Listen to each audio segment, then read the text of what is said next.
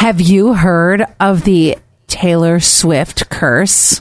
Okay, is this different from the fact that we thought she was going to be such a distraction to Kelsey that things were not going to be great for Kansas City, like to be this huge scoring, out of control team? It's the opposite. So she wasn't at the game the other day. He ends up having an ankle injury, and now they're calling it the curse of Taylor Swift. Pardon me. Now, wait a minute. Yeah. Is he out at all, or is he still playing like it was, he twisted it, he'll be okay for next week? Oh, I don't know if he's out. Here's the reason. Out for the year. Let me see. If it turns out he's out, this was planned. Oh, so you're playing into our boss's theory then? Well, no, not about Taylor being part of the Super Bowl. That may happen at one point. No, I'm saying that means the relationship between them seems to be going well now as the love bombing phase happens in the early part. Uh-huh. So that means he wants to be with her when the tour continues. Oh.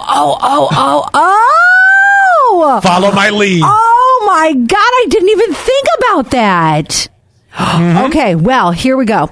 This is 3 hours ago. This was released, and it says Kansas City Chiefs tight end Kelsey will test his injury. So I guess he's going to try and play on it, but I don't know if that's a guarantee.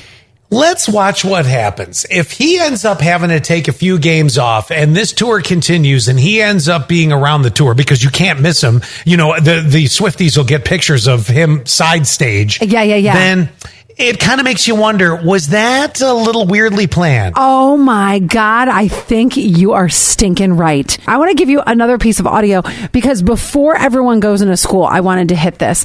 This Michigan man who is reunited with his class ring after losing it 25 years ago.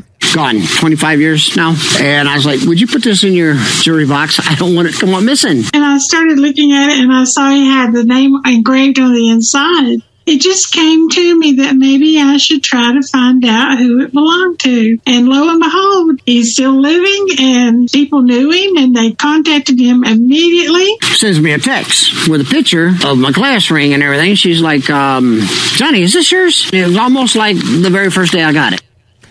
Okay. Do you care about your class ring? Oh my God, you took the words right out of my mouth. I didn't spend a dime on getting one. Nope. And the only people I know that carry a class ring either are mob members or drug dealers. Wait, why? So they can sell them?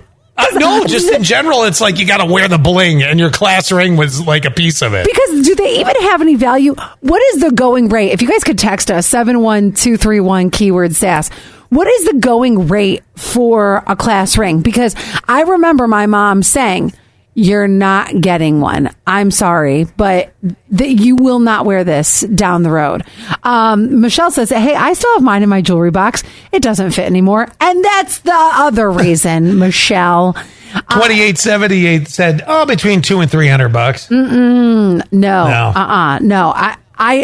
I know no one that actually wears their class ring anymore. I say it's the biggest waste of time. So the fact that this guy was like, oh my gosh, 25 years later, like, what are you living off of memories from the cafeteria?